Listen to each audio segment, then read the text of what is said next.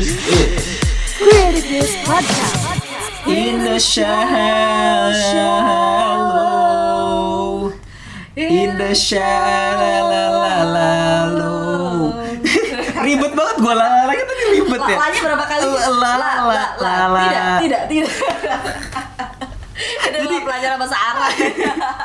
Jadi ada apa sih sama Bradley Cooper dan Lady Gaga ini? Cooper Pergaulan.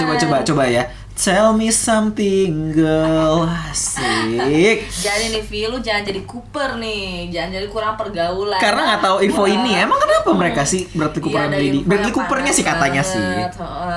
Ini baru aja diberitain nih.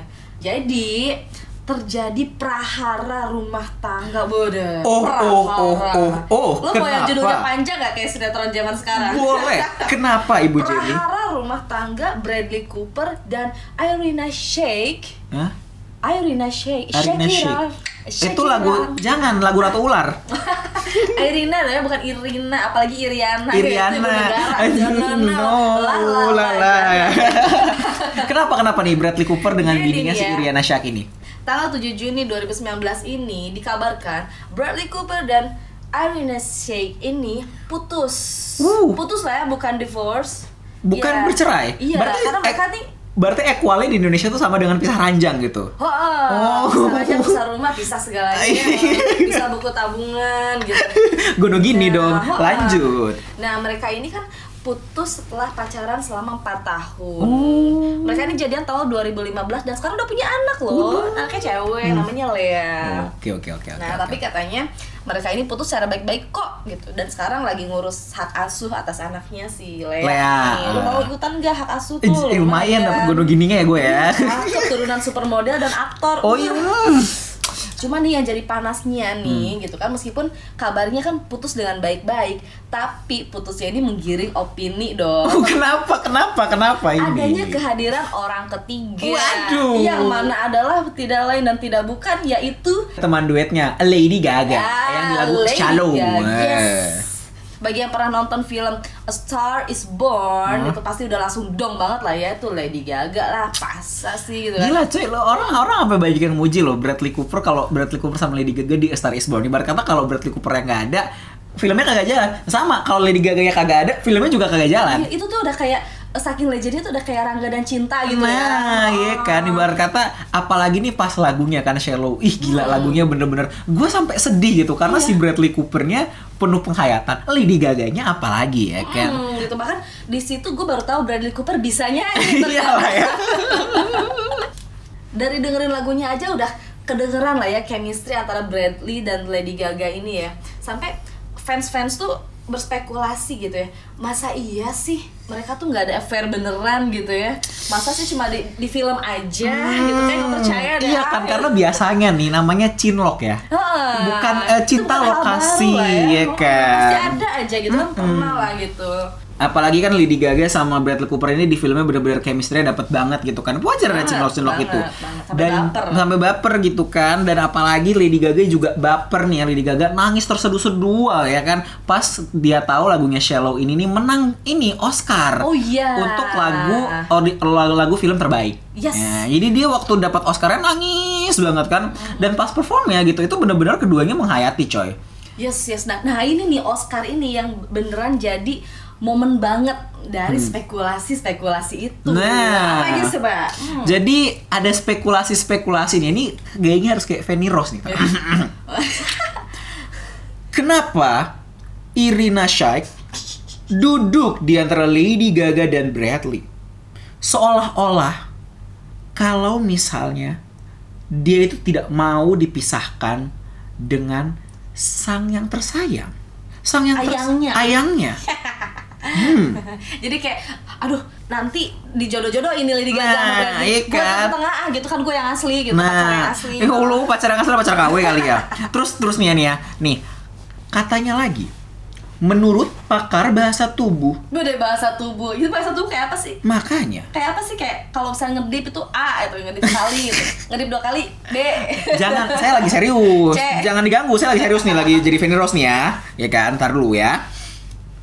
Pakar bahasa tubuh Judy James berkomentar bahwa kemesraan Bradley dan Gaga ini semata-mata hanyalah settingan. Bener, settingan. Kalaupun mereka terlihat begitu kuat chemistry-nya, itu karena hanya di pekerjaan saja, alias di film. Oh, itu cuma acting doang. Betul. Gitu. Jadi kayak emang buat memancing pemirsa ya, para fans bahwa ya itu tuh seems like real gitu. Tapi jangan kayak gitu. Netizen tetap aja, netizen yang maha benar berkomentar nih. Sebentar. Ini saya harus kembali ke mode normal lagi. Oke, siap, lanjut. Belum dimatiin tadi switch-nya. Nah, jadi kalau tadi katanya si Judy James, si pakar bahasa tubuh ini mengatakan bahwa wah itu sih emang acting aja gitu. Kalaupun memang mereka terlihat sangat-sangat mesra, itu karena emang actingnya aja bagus. Kayak reality show ya ini ya. Kenapa settingan? Tapi seorang netizen yang maha cerdas dan benar ini ya, dan IQ-nya melebihi 60.000 berkata apa? Bersabda apa? Kata dia gini, ya kalau emang acting mereka segitu bagusnya, kenapa bukan mereka yang menang aktor dan aktris terbaik? Betul juga. Bener juga ya kalau emang mereka actingnya bagus banget segitu sampai kayak terlihat real gitu, kenapa nggak mereka yang dapat nominasi, dapat penghargaan ya kan. Tapi sebenarnya Lady Gaga pun juga sebenarnya dia kan penyanyi coy. Jadi mungkin aktingnya masih sedikit kaku meskipun chemistry dapat. Tapi aku sih itu nice sih aktingnya dia di situ. Oh iya? Oke banget. Iya. Terus ada lagi nggak sih komentar netizen yang maha budiman ini? Wow, banyak. Apa nih? Nah, jadi ya setelah tadi netizen yang berkata soal acting mereka, kenapa nggak mereka yang menang aja? Ada lagi nih yang bilang, wah sebenarnya sih yang pantas dapat Best Actress itu ya Irina Shayk. Kenapa?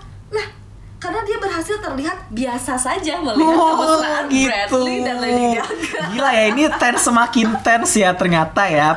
Memang netizen ini maha benar selalu ya. Kepikiran loh, gue aja gak kepikiran loh ya kayak gini-gini loh ya. Tapi terlepas dari komentar antara netizen dan pakar bahasa tubuh, ada lagi yang lebih hot nih. Apa lagi? Gue kira dua itu udah ultimate loh. Gue kira netizen maha benar. Ada lagi yang maha benar. Pihak lain yang ikutan komentar gitu nih adalah komedian David Spade. David Spade dia bilang gini, is there any change? These two are not effing. Jadi, berhubungan lah ya. Gitu, dengan kondisi yang chemistry yang sekuat itu gitu dan masa sih mereka nggak pernah nggak pernah begitu gitu kan. Nah, dan lucunya komentar ini dibalas sama Jennifer Esposito yang adalah mantan istrinya Bradley Cooper. Gila, Jennifer namanya siapa?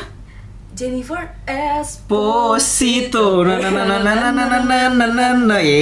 nyanyi ya lo kayak Saiful Jamil. Tahu nggak balasan Jennifer Esposito ini apa? Apa? Waduh. Kan kamu ketahuan. Apalagi nih ada gosip yang beredar bahwa Irina sebenarnya sebelum Oscar itu udah unfollow Instagramnya Lady Gaga. Lagi. Tapi itu gosip ya, gue sendiri nggak perhatiin tuh Irina follow siapa aja. Iya kan, karena banyak Bu ya. Iya, dari unfollow ke follow tuh masih kelihatan tuh ya. Betul. Ada di recordnya gitu. Tapi kalau dari follow ke unfollow gitu, ketika kita cek udah nggak ada di following listnya gitu.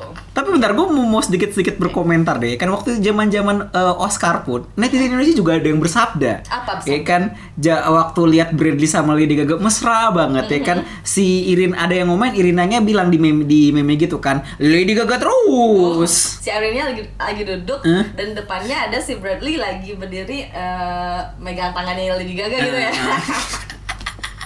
Pas banget udah gitu. Tapi lucu juga ini ya. Maksudnya kadang-kadang kalau dari menurut gue sendiri gitu kan mereka kan ibarat kata kan menghayati peran gitu kan. Tapi bisa sampai segininya loh ya kan, kayak wow gitu loh. Ternyata bisa sampai ke dunia nyata gitu loh. Iya, dibawa-bawa ya. Tapi sebetulnya itu nggak bagus loh, Vi. Maksudnya kan bisa aja si Lady Gaga ini sebenarnya, ya lah gue nggak ada urusan gitu kan. Gue sebenarnya emang cuma kerja aja gitu. Lo aja yang berspekulasi dan sebenarnya kita nggak boleh lah bikin spekulasi yang mengadu dombakan dua orang wanita. Adu domba. Apalagi kan di sekarang Bradley dan Irina ini kan state mereka putus ini secara baik-baik. Iya. Tapi nggak boleh spekulasi, tapi pengen gatel buat spekulasi nih gue nih kan. Putus baik-baik itu biasanya hanyalah motif, Bu. Motif ya, demi menjaga kehormatan. Nah, iya kan. Biasa kalau yang kita putus baik-baik itu bohong biasanya sih. Tapi kan bagi kita jangan berspekulasi ya. Iya, karena ya kita daripada berspekulasi, mending tunggu aja abis putus ini apakah kemudian Bradley Cooper bersama Lady Gaga.